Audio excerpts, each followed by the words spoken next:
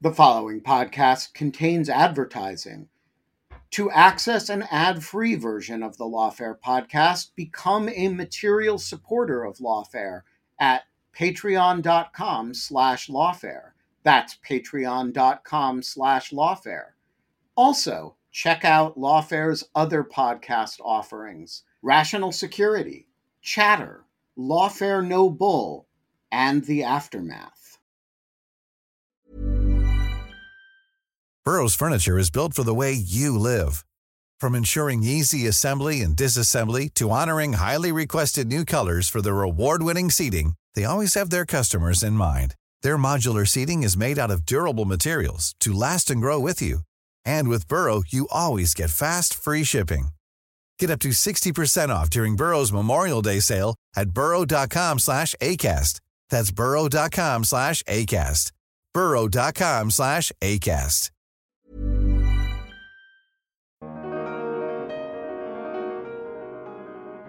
In 2020, we had the election I think the election was called on November 7th. So they had about 2.5 months with which to respond in violence. This time we have primaries, we have conventions, we have the vote itself, we have all those other dates like January 6th. Perhaps even more seriously, though, we have court dates. And the court dates are being used to fuel this narrative of victimhood and martyrdom that extremists thrive off. And so I think we're in a worse situation than we were in 2020 and 2021. I'm Catherine Pompilio, Associate Editor of Lawfare, and this is the Lawfare Podcast, February 13th, 2024. Unfortunately, Americans are not strangers to far-right terrorism. From the 2015 mass murder at a historic black church in Charleston, to the 2017 Unite the Right rally in Charlottesville, to the January 6th attack on the U.S. Capitol, these horrific incidents are only the latest in a decades-long process in which harmful conspiracy theories, radical ideologies, and hostility toward government come together to form a grave and increasing threat to democracy. In their book, God, Guns, and Sedition, Far-Right Terrorism in America, Bruce Hoffman and Jacob Ware tell the story of the rise of far-right terrorism and explain how to counter it. I sat down with Hoffman and Ware to unpack their book. We discussed the historical trajectory of violent right-wing extremism, Donald Trump's effect on these groups and the threat of far-right extremism heading into the 2024 election, how to address the issue, and more. It's the Lawfare Podcast, February 13th, 2024. God, Guns, and Sedition with Bruce Hoffman and Jacob Ware. We're talking about your book, God, Guns, and Sedition, Far-Right Terrorism in America. So to get those who haven't read it situated, what is your elevator pitch for this book? What is the book about? I would say the argument of the book, or the theme, is that what we saw on January 6, 2021 was not an endpoint or a culmination, but rather part of at least a 40-year-long trajectory. What made you want to write this book? Gosh, well, that's actually not such an easy question. It's a little bit complex, but I think the simplest answer is that both Jacob and I were horrified that when we had the COVID lockdown in March 2020, literally within days of the world shutting down, the worst kinds of anti-Semitic tropes and memes and messages were appearing on social media. And then very rapidly it spread from sort of the demonization of Jews and their intent to profit from this terrible tragedy that had befallen the world. It spread to blaming Asians and Asian Americans for spreading this disease. It then turned on ostracizing and actually weaponizing the disease to attack persons of color in supermarkets and pharmacies, because that was basically the only places that anybody was out and about. And we just got very concerned that it was very clear that social media was having a highly corrosive, if not poisonous, effect on empowering and really hypersonically powering as well the worst aspects of social media. And we also thought that there were a lot of parallels to the 1980s, and that's really the trajectory of the book. We do talk about, of course, the emergence of the Ku Klux Klan after the Civil War during the Reconstruction period, the second coming of the Klan in the 19-teens and 1920s. These are enormously important watersheds, the 1960s and the rise of the Klan again in response to the Civil Rights Movement. But we really thought that there was a parallel to the 1980s in that back then and in 2020 and even today, the United States was coming off of multiple decades involvement in overseas military expeditions that hadn't gone entirely well, and it created a lot of discontent and dissension in the United States. Then, as now, the United States was in some economic problems, or at least face some economic challenges. Of course, in the 1980s, it was double-digit inflation, but in 2020, it was just the whole uncertainty of how the global economy would be knocked sideways by COVID. That these two factors were generating a new form of xenophobia that centered on a very strident anti-immigrant discourse back in the 1980s and again in 2020 and beyond. And we thought that all these parallels made it worthwhile to trace this trajectory and show that the lack of faith and trust in elected officials, anti-government extremism, sentiments of sedition had surfaced once before. And to, sort of map that background, but also show how it was very different now and how it's becoming much more dangerous because of social media.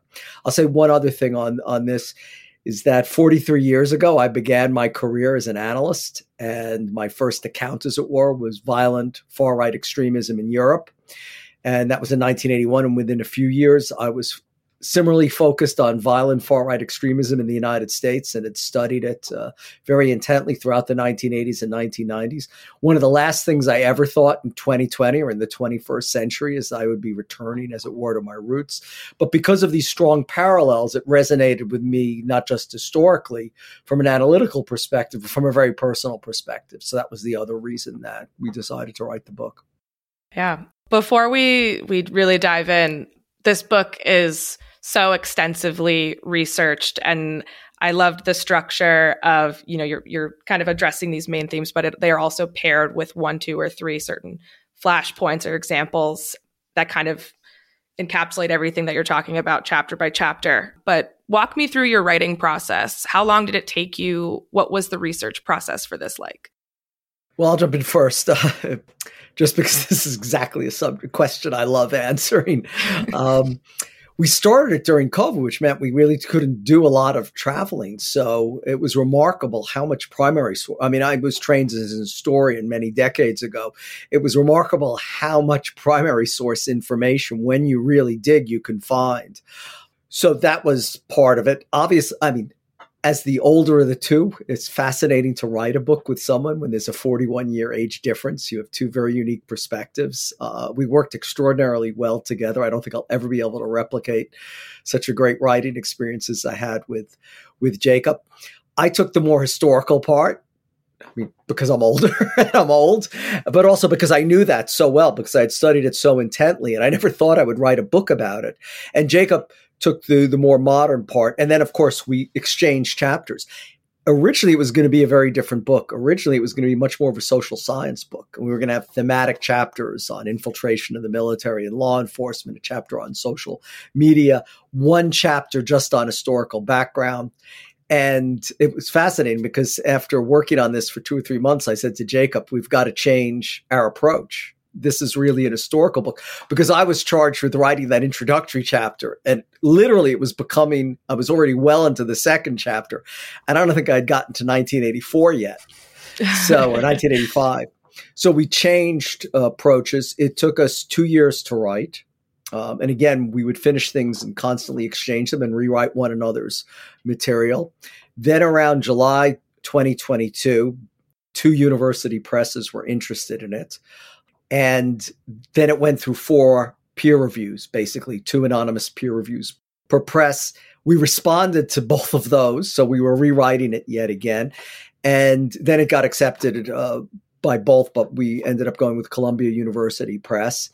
And then we submitted it to our employer, the Council on Foreign Relations, and it went through very intense internal reviews that were really excellent, that not only caught things that some of the academic reviews didn't, but also, as one would expect from the Council on Foreign Relations, really pushed us very hard to sharpen our policy recommendations.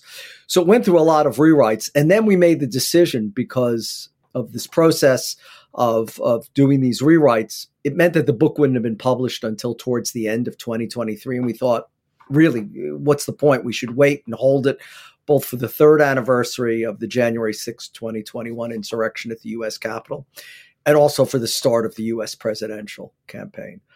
I'll add that I'm probably the more pessimistic of the two of us. Having studied terrorism for nearly 50 years now, that does not create a wellspring of optimism about the world. But even in the depths of my pessimism, I thought by the time it was published, maybe I was secretly hoping that it would be overtaken by events and might not be as topical as it is right now. But of course, we find it extremely topical. Absolutely. So yeah, let's get into it. The book explains the accelerationism of far-right terrorism. Broadly, what is accelerationism in this context, and how does it relate to the book? Well, accelerationism is a strategy of terrorism and violent extremism that basically says society is so corrupt and so broken that the only solution is actually to collapse the whole thing. And so these extremists call for acts of violence that are going to accelerate that revolution, that apocalypse. We trace this strategy back to a book that was published in 1978 called The Turner Diaries, which was and remains a blueprint or a model for really far-right terroristic revolution in the United States. It ends with a race war in which the white supremacist side is triumphant. Accelerationism actually existed in Marxist doctrine too, and we see it today. Our cover of the book shows a gallows and a hangman's noose erected outside the US Capitol on January 6th in reference to something called the Day of the Rope. And the Day of the Rope, again, it's straight out of the Turner Diaries. It was the day that all the race traitors were going to be rounded up and executed by the Order, which was the group in the Turner Diaries. And so accelerationism remains a very important theme, a very important trend in the modern movement. But as Bruce already outlined in the introduction, or in our elevator pitch, we find that even though this strategy played such a big role on January 6th and played such a big role in some of the other acts of violence that we've seen, like the Buffalo supermarket shooting in 2022 or the Christchurch mosque shooting in 2019, it actually can be traced back 46 years to the publication of that book in 1978. Yeah, I was going to ask about the Turner Diaries. And just for clarity, what story does the book tell? And as you've put it, what is the battle plan that it lays out?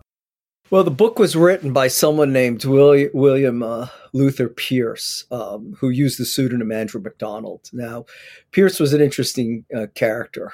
He studied at Caltech, so he was not a stupid man. He eventually got his undergraduate degree and his PhD in physics.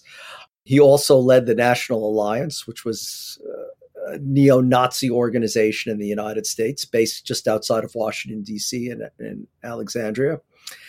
But interestingly, he understood that the kind of didactic, turgid, endless repetitions of Adolf Hitler's Mein Kampf only had a limited audience. And therefore, he hit on the idea of in addition to his kind of staple of hate and intolerant propaganda, to write a novel, to write fiction, to draw people into the movement. And it actually succeeded. I mean, the Turner Diaries was widely available. You could purchase it on Amazon up until about a week after the January 6, 2021 attacks.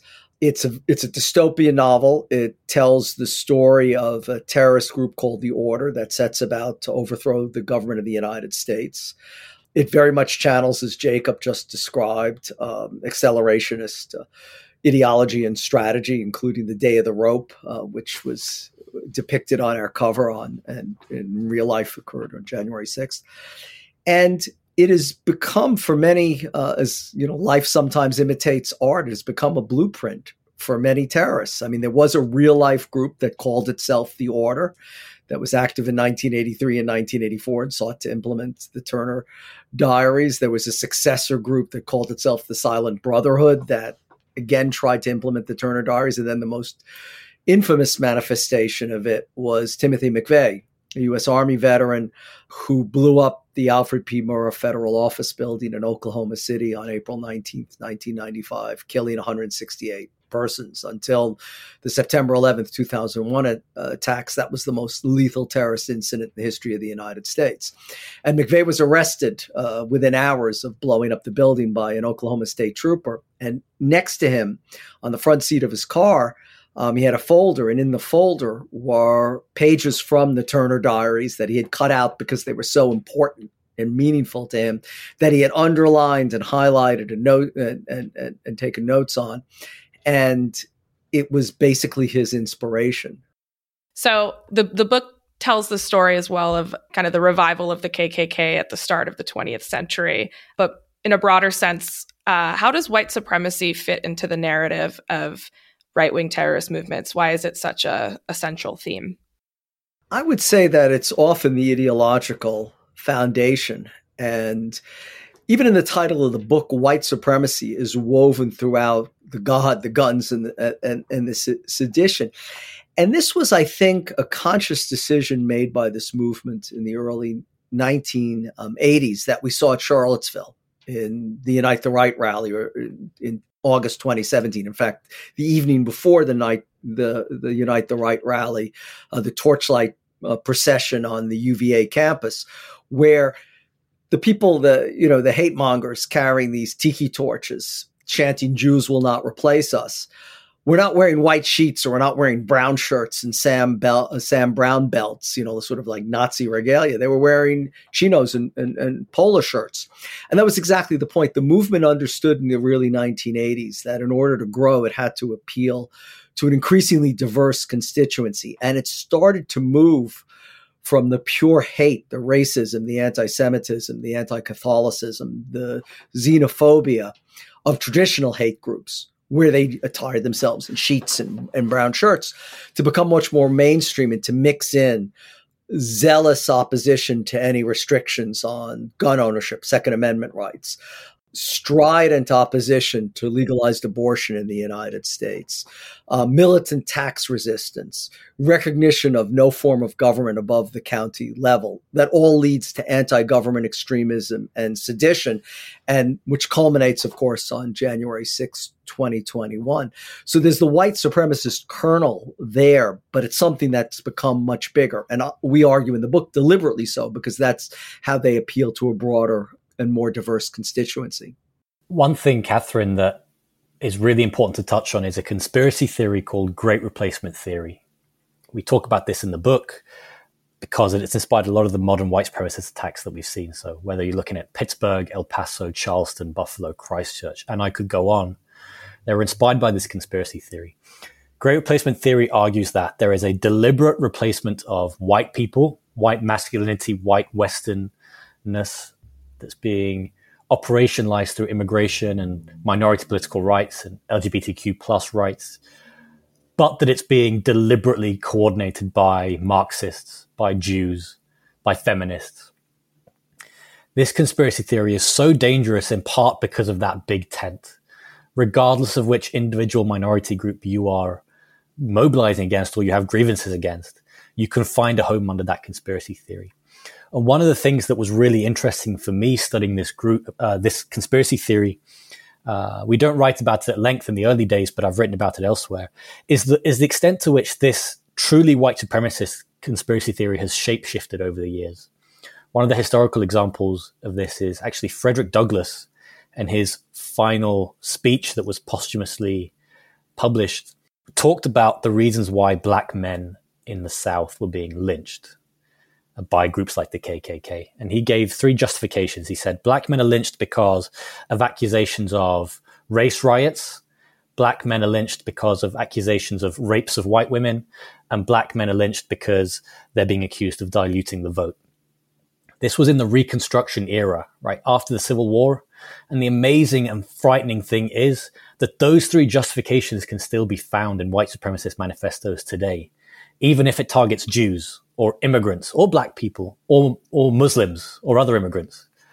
They are still using those same justifications. So I think that kind of shows you how powerful this conspiracy theory has been, how woven in it is, not just to far-right extremism, but to the American story writ large, and also how big the fight is for us to try to unweave it from the American story.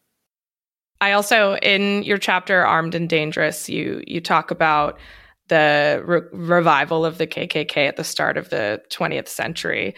Tell us that story. What were the main differences between the Reconstruction era KKK and that of the 1910s and 20s, and what sparked this resurgence of the Klan's popularity? Well, this pivots off your last question when I responded and said, all terrorist movements everywhere are always searching for new constituencies because otherwise they can't survive. And that's very much the story of the Ku Klux Klan. When it was founded in 1865 in Pulaski, Tennessee, it was basically all about resisting the occupation of the southern states by federal troops by the North, and also about re-enslaving and terrorizing the recently freed slaves and re-enslaving them in another form of repression.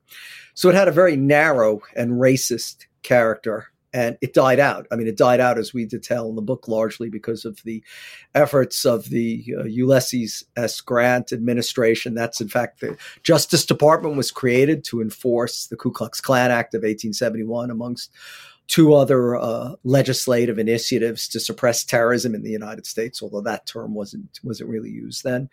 And the Klan disappeared.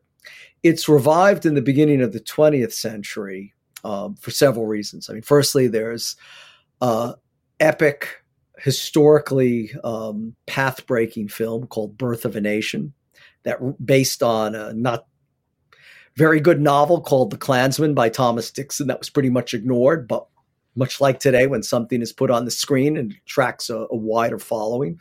So this regenerated in 1915 interest in the Klan, exactly as Jacob just described, this great replacement theory, becoming a tool for repression of all peoples.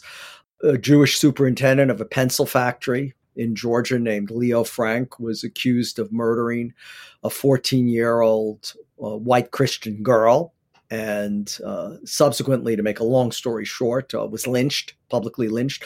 Postcards of that lynching were readily available. There wasn't social media back then, but postcards of Leo Frank being lynched were widely circulated. So you have two modern communications platforms, the cinema, even though it was the silent films then, and then just photographs that were now could be mass produced and sold very cheaply.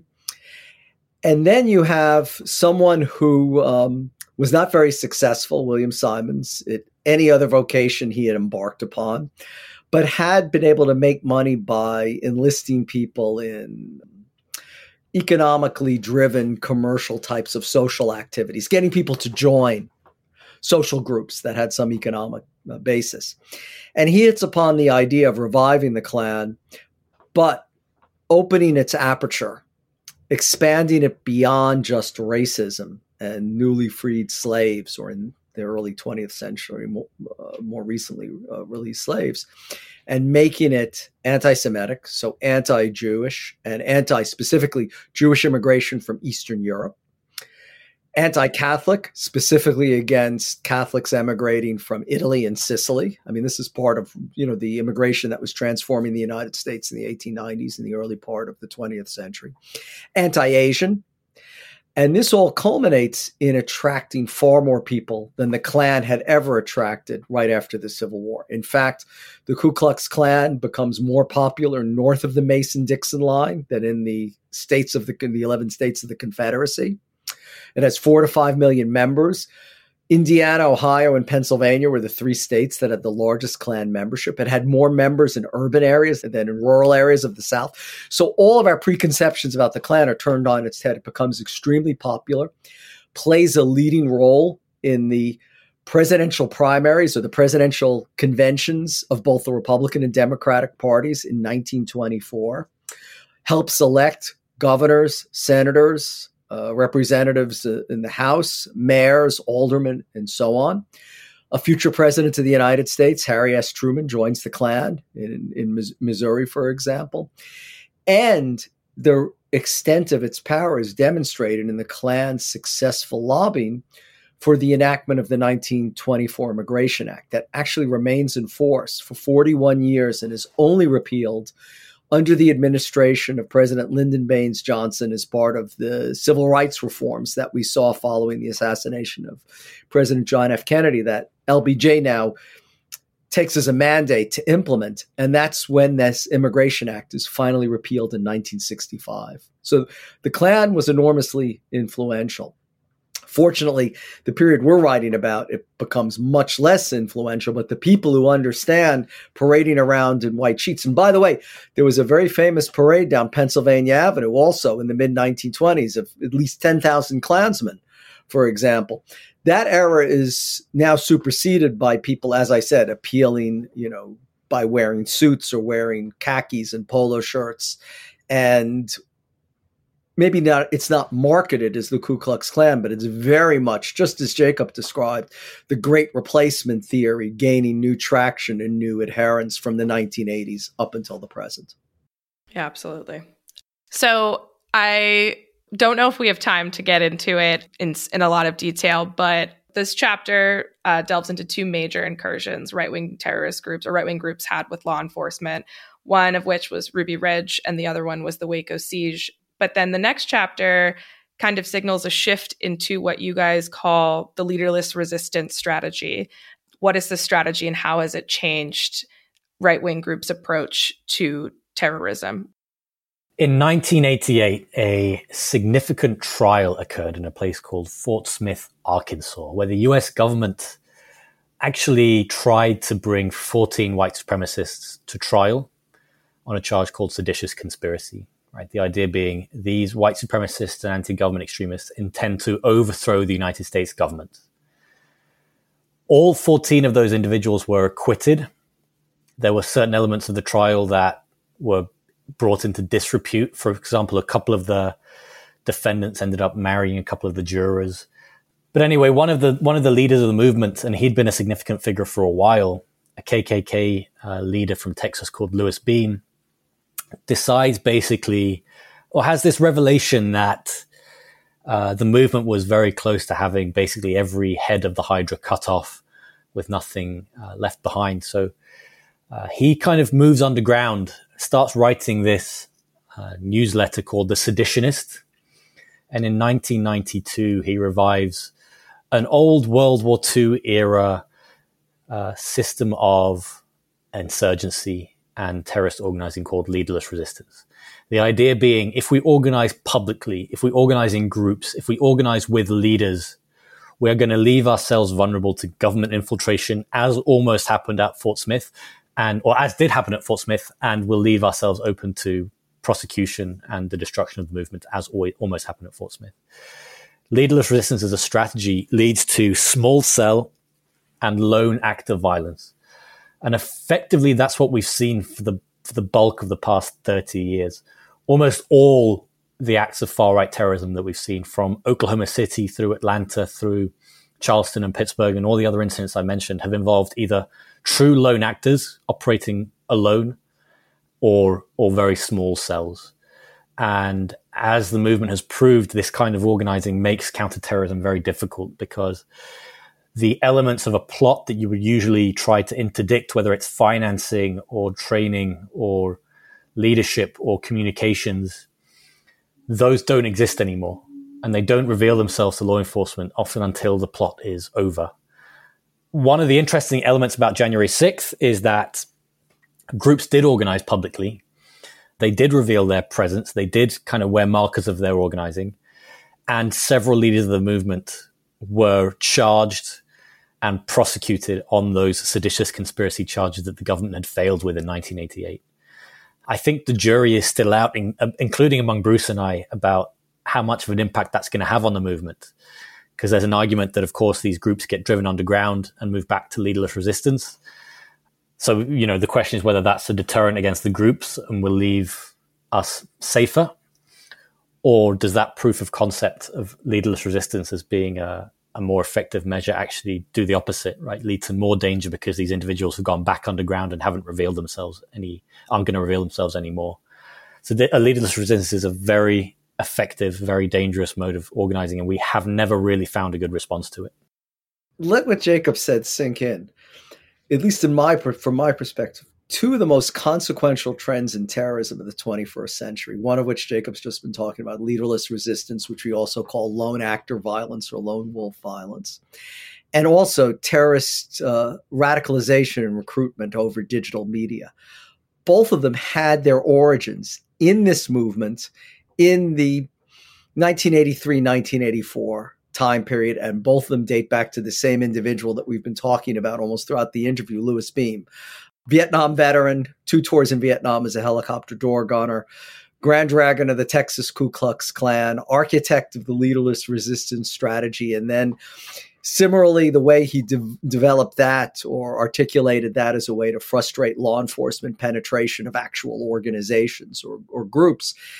Similarly, he came up with the idea of using, back then it wasn't digital technology or media. It was actually, very cumbersome desktop computers with about 48K memory, which is about a numeral or a letter on a PowerPoint slide today, using things called modems. If anybody's seen the film, You've Got Mail, it was that weird sound when you dialed up. But he developed basically a means of radicalization and recruitment using very primitive form of computers. But nonetheless, that's what has been harnessed by terrorist groups throughout the world, by Al-Qaeda, by ISIS, especially by this movement we're talking about today. In the 21st century, they did not originate in the Middle East or in South Asia from the terrorist groups we've been focused on for the past 20 years, but in the United States 40 years ago. And that underscores this depressing continuity that we see in the book.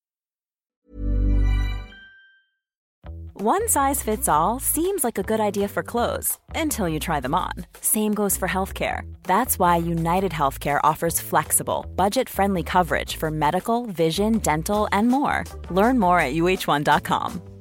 Burrow is a furniture company known for timeless design and thoughtful construction and free shipping, and that extends to their outdoor collection.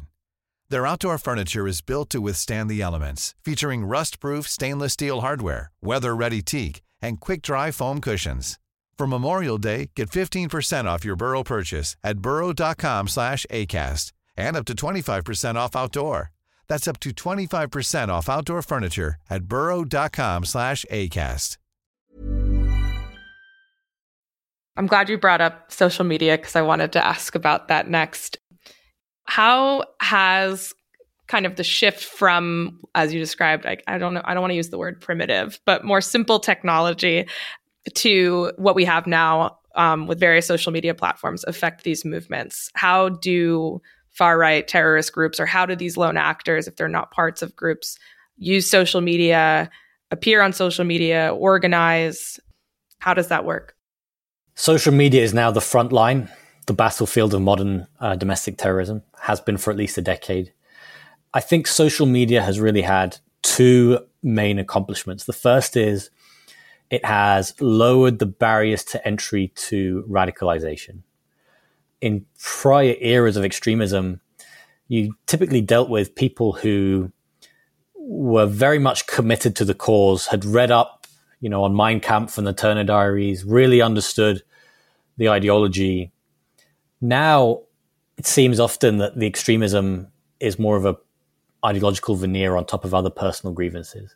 Some of the cases that we talk about over the past few years, of course, great replacement theory, of course, accelerationism play large roles in the ideology and the strategy, but you're often dealing with people with mental health issues. You're often dealing with victims of bullying, with ideology being more of a secondary element to that.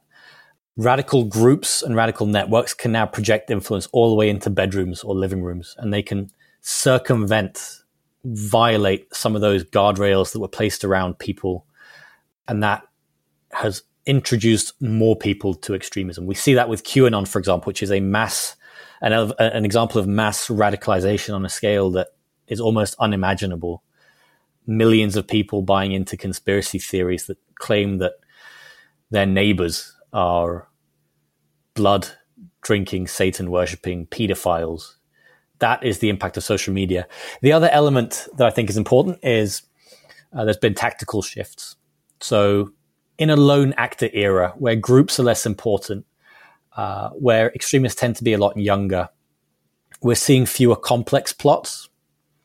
So the kind of explosive attacks that struck Oklahoma City and Atlanta in the 90s have been replaced by mass shooting attacks, typically targeting soft targets, including places of worship and supermarkets. So the tactical barriers to entry have also been overcome.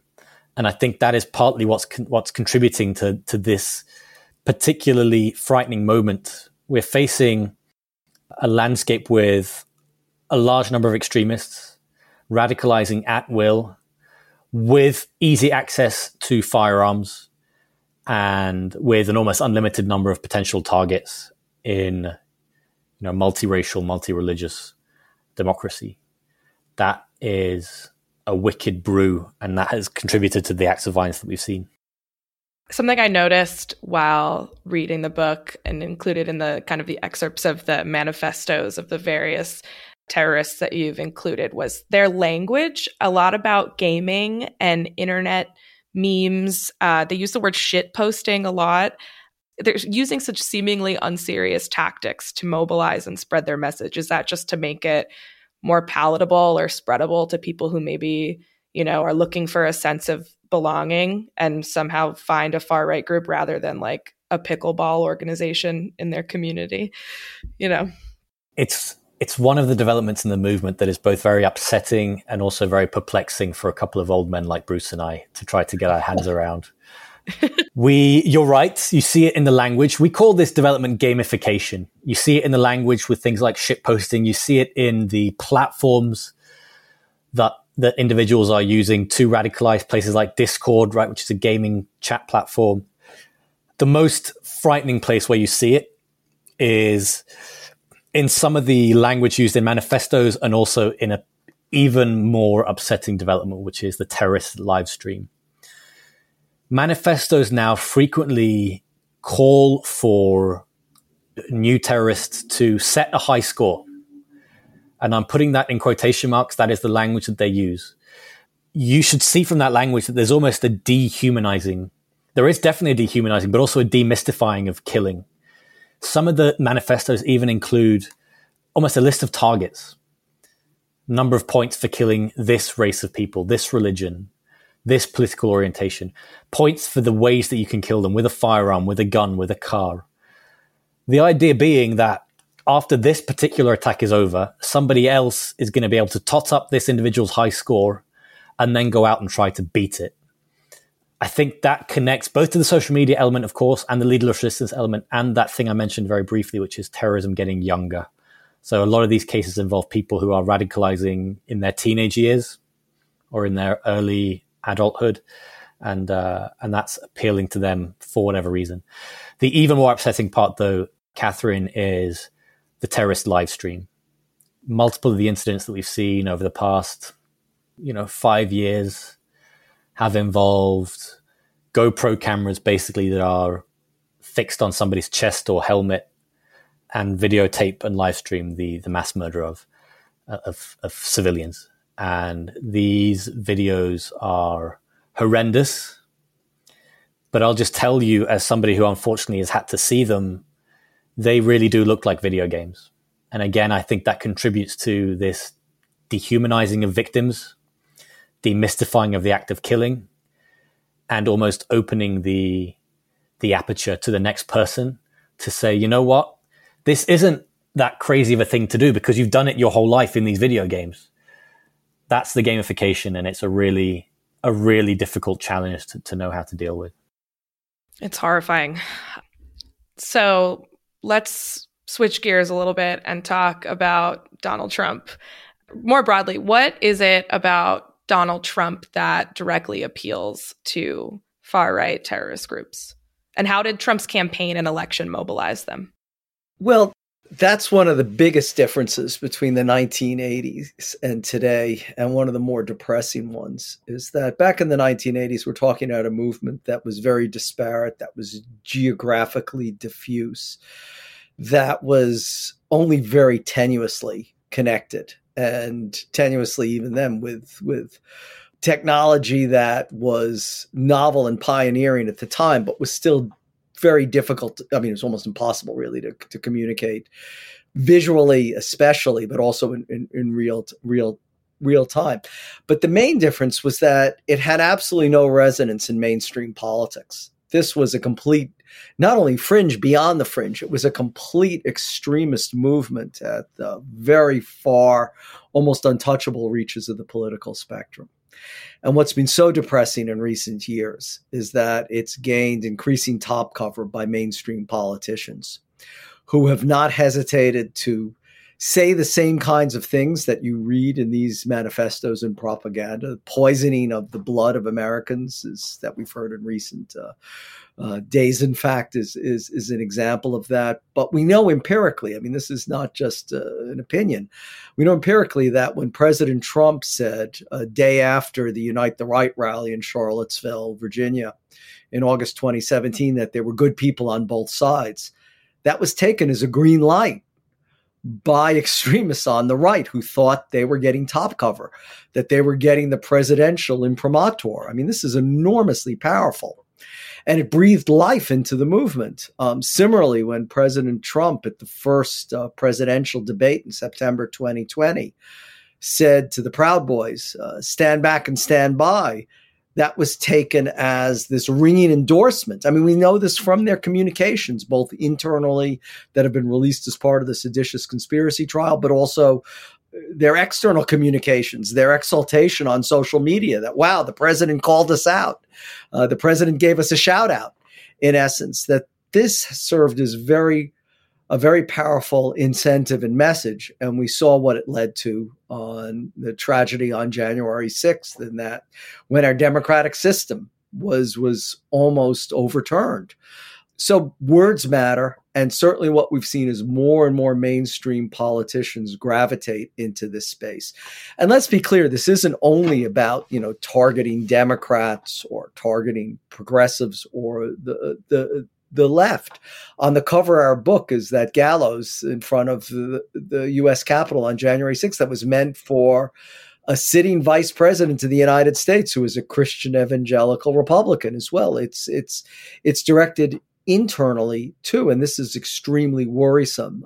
Just recently, a Senate candidate in Missouri, for example, had a campaign commercial about going out and hunting rhinos, and I'm not talking about the animal, but Republicans in name only, and talks about a hunting license to just willfully go out and target them, and this is enormously disconcerting when violent sentiments enter into the mainstream. And it goes back to your previous question about things that are said with a wink and a nod that we're only joking type of, I mean, that's part of the message too, but it's not joking. I mean, words matter, and they're meant perhaps to inspire others who may not have these kinds of guardrails to actually go out and commit violence.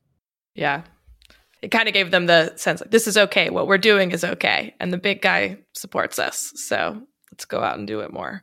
And that is still the narrative, Catherine. One of the things that I think has been a real issue after January 6th, especially now that we're in an election year again, has been that the deterrent against that kind of activism, again, a violent overthrow of our seat of democracy, violence against police officers that resulted in suicides and other fatalities.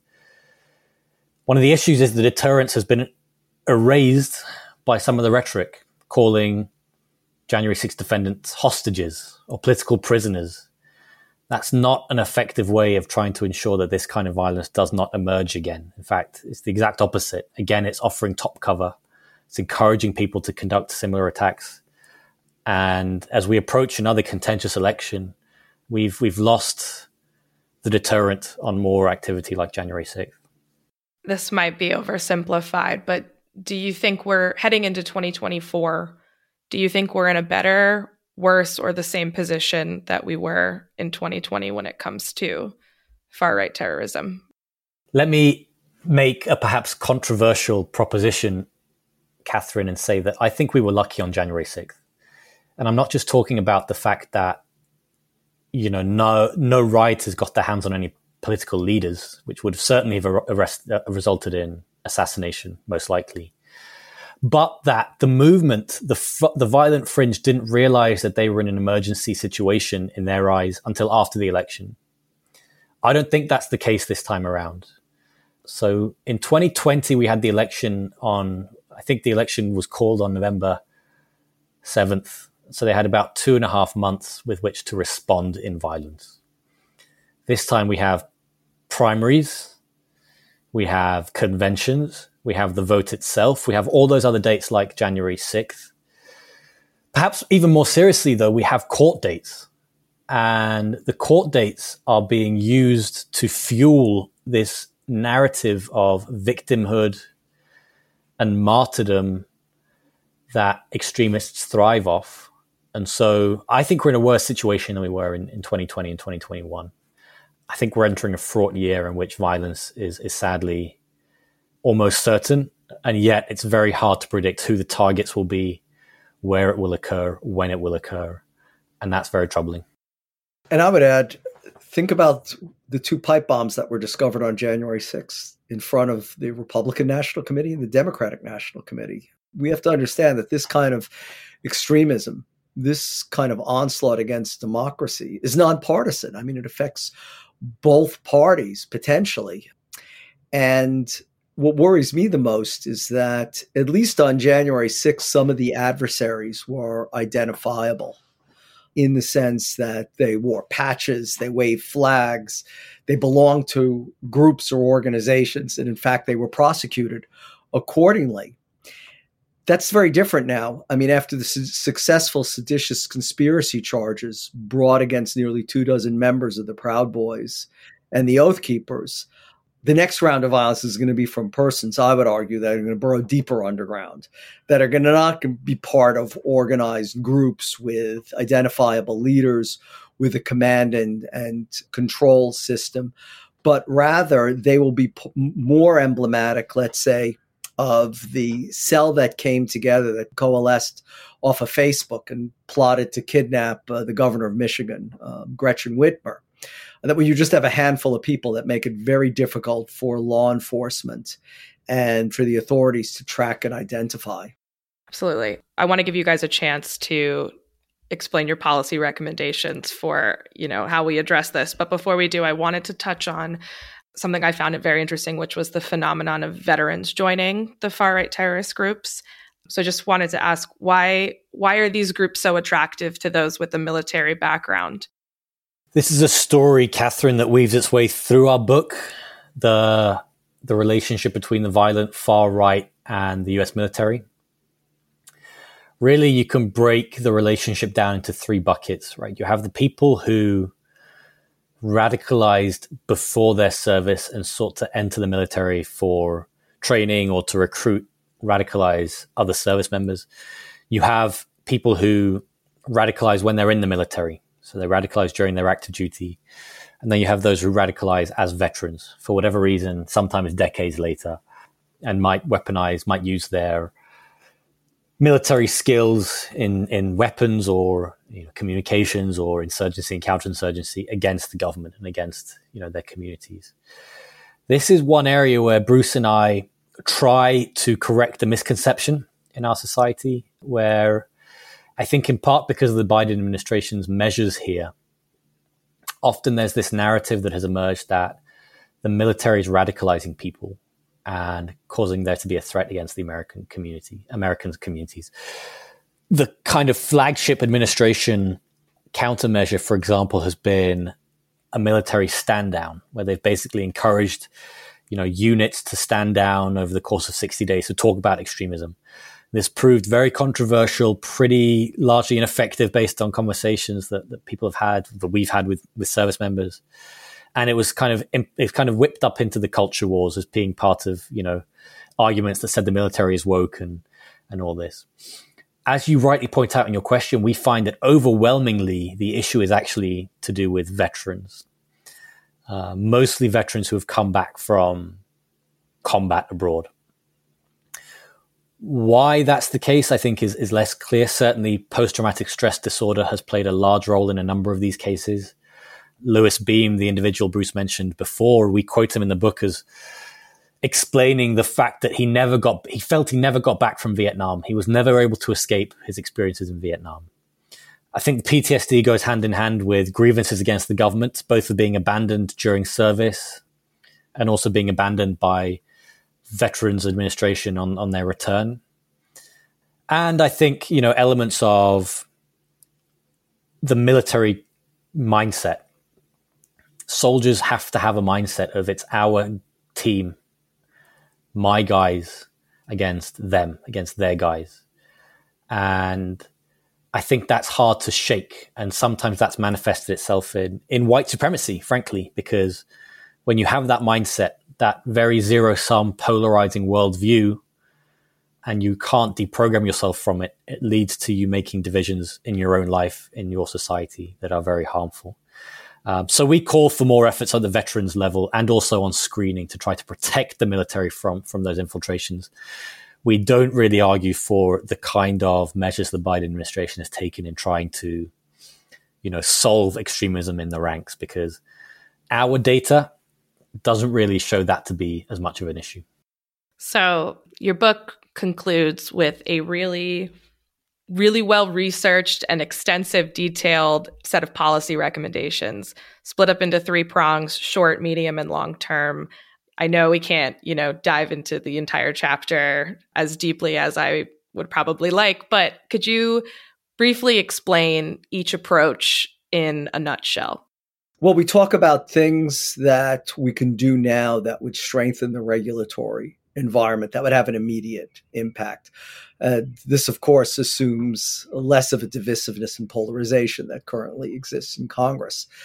But we talk about the need for domestic terrorism legislation as part of an effort to bring greater equity in sentencing, but also to ensure against recidivism, because we're seeing problems in that respect as well. We talk about reform of Section 230, the Communications Decency Act, which would exercise greater control over social media and make them more accountable for the content on their platforms.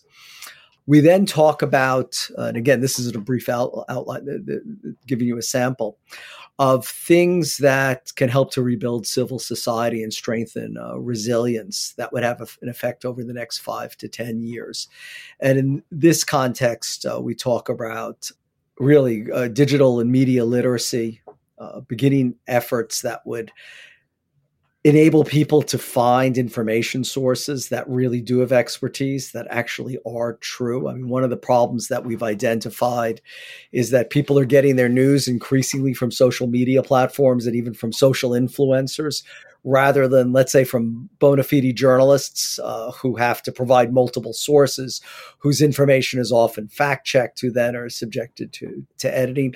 And the Biden administration has indeed talked about enhancing and improving digital and media literacy. We just think that this has to be redoubled, that there have to be serious efforts championed by the Department of Education that begins at schools, in civics and social studies classes as well. And then we talk about, something very mundane, but that we feel very strongly about, is extending broadband throughout the United States. For example, 25% of rural areas in America still have to rely on dial-up. That same technology that Lewis Beam was harnessing in 1984 is basically the kind of technology they're left with. Whereas by comparison, only about 1.5% of metropolitan urban areas don't have access to broadband. And this was one of the wedges that the Ku Klux Klan used in the 1920s in its own onslaught against expertise and against scientific knowledge, which also sounds particularly familiar, given some of the responses to the COVID lockdown and even vaccinations in recent years. So we talk about extending as just a good, but also opening people to better sources of information. And then we talk about really all of these things coming together with a generational change in the longer term, in the next 15 to 20 years, that push back against the hatred and intolerance that we've seen being harnessed by social media. But that also can act as a counter to the cycle of recruitment and regeneration that has sustained these movements that talk about great replacement theory and that use hatred and intolerance, racism, anti-Semitism, xenophobia, opposition to legalized abortion, anti-LGBTQ, that begins to reshape this new generation. And this is enormously important because when you think about it, young people today are getting their information arguably from less reliable media sources. And they're going to be the future leaders. I mean, we're going to have people coming into government, coming into positions of influence and authority, whether they're captains of industry or whether they're journalists themselves, that have learned very different approaches to information than are necessary to really counter what we see is less reliable, less expert platforms. So to wrap, I just wanted to ask, what is a two-pronged question? What is your biggest takeaway from your time spent writing the book? And what message would you like readers to take away after reading it? I'll jump in first and say the biggest takeaway I have from writing the book was something very personal, and how absolutely wonderful an experience it was to write a book with someone that's 4 decades younger than you, because I really think that we had to bring 2 different perspectives to something that's historical and contemporary. And to make the book work as it did, you needed that breadth of experience, but also the fresh perspective and the very different perspective that a younger person has. So that's my takeaway. The message of the book, all but 2 of the chapters of the book begin with quotes from the Turner Diaries to underscore how its anti-government sentiment has woven itself into the fabric of discourse in the United States today. The one chapter that doesn't have a Turner Diaries quote is about January 6th and the power of social media, when someone's exclaiming, "We're overthrowing the government," and they're broadcasting it live. But for me, the real message comes in the policy recommendation, the epigraph in the policy recommendations chapter, where we go back to Ronald Reagan's acceptance speech at his inauguration as governor of California in 1969, where he warns how freedom is a very precious commodity that we're only a generation away from losing, and how it's something we have to guard zealously, because he makes the point, once freedom and democracy are lost, it's never regained. And that sounded kind of like a nostrum up until January 6, 2021. And especially coming from a conservative Republican. The inspiration, the avatar of conservatism in America, that to me was such an important and timely warning to begin that chapter. It was something that we found very, very much towards the end of writing the book. And I came across it and I thought, gosh, this is exactly what we're talking about in this policy recommendations chapter. So that to me is the biggest takeaway that people should derive from reading the book. Well, first of all, let me echo everything Bruce said, because otherwise I'll get in trouble. It was a great experience writing with him as well. I'll make a controversial point, but one I feel really strongly about, and that is, absent environmental factors, the greatest threat to the United States as a country and to Americans as a people comes from ourselves and our conspiracy theories and the way that we are so willing to divide each other, hate each other, and use violence against each other. Because some of these conspiracy theories play on demographic trends like immigration, for example, that are a reality. And if we can't get to a place as a nation and as a people where we learn to love those who are different from us, care for those who are suffering, realize that we're stronger together than we are so divided, we will not just corrode ourselves, but if we ever do end up in a serious national security situation like a great power war, we will not have the unity, the strength, the pride to fight that conflict. And so we are in an imminent emergency, in my opinion, based on conspiracy theories like Great Replacement Theory, QAnon, that really exist on hatred and polarization. So my advice would be, parents, talk to your children about these things. And children, Gen Z and Gen Alpha, take control. You're going to be the people who are seeing us into this new era, into this new world. build the world that you want to see and make it, for me, make it one that is welcoming, is open, is built on love and not hatred. And if we can do that and we can place our faith in our younger generation, we will be okay. I really believe that. And on that note, Bruce and Jacob, thank you so much for joining me. I learned so much. It was a pleasure. Thank you, Catherine. You're very welcome, Catherine. Thanks so much for having us. The Lawfare podcast is produced in cooperation with the Brookings Institution. You can get ad-free versions of this and other Lawfare podcasts by becoming a Lawfare Material supporter through our website, lawfaremedia.org/support. You'll also get access to special events and other content available only to our supporters. Please rate and review us wherever you get your podcasts. Look out for our other podcasts, including Rational Security, Chatter, Allies, and The Aftermath, our latest Lawfare Presents podcast series on the government's response to January 6th. Check out our written work at lawfaremedia.org. The podcast is edited by Jen Patja, and your audio engineer this episode was Noam Osband of Goat Rodeo. Our music is performed by Sophia Yan. And as always, thank you for listening.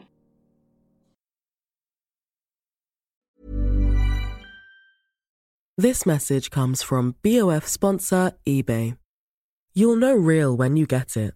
It'll say eBay Authenticity Guarantee. And you'll feel it. Maybe it's a head-turning handbag, a watch that says it all, jewelry that makes you look like the gem, or sneakers and streetwear so fresh every step feels fly. eBay gets it. So look for the blue check mark next to that thing you love and be confident that every inch, stitch, sole, and logo is checked by experts. With eBay Authenticity Guarantee, you can trust that feeling of real is always in reach. Ensure your next purchase is the real deal. Visit ebay.com for terms.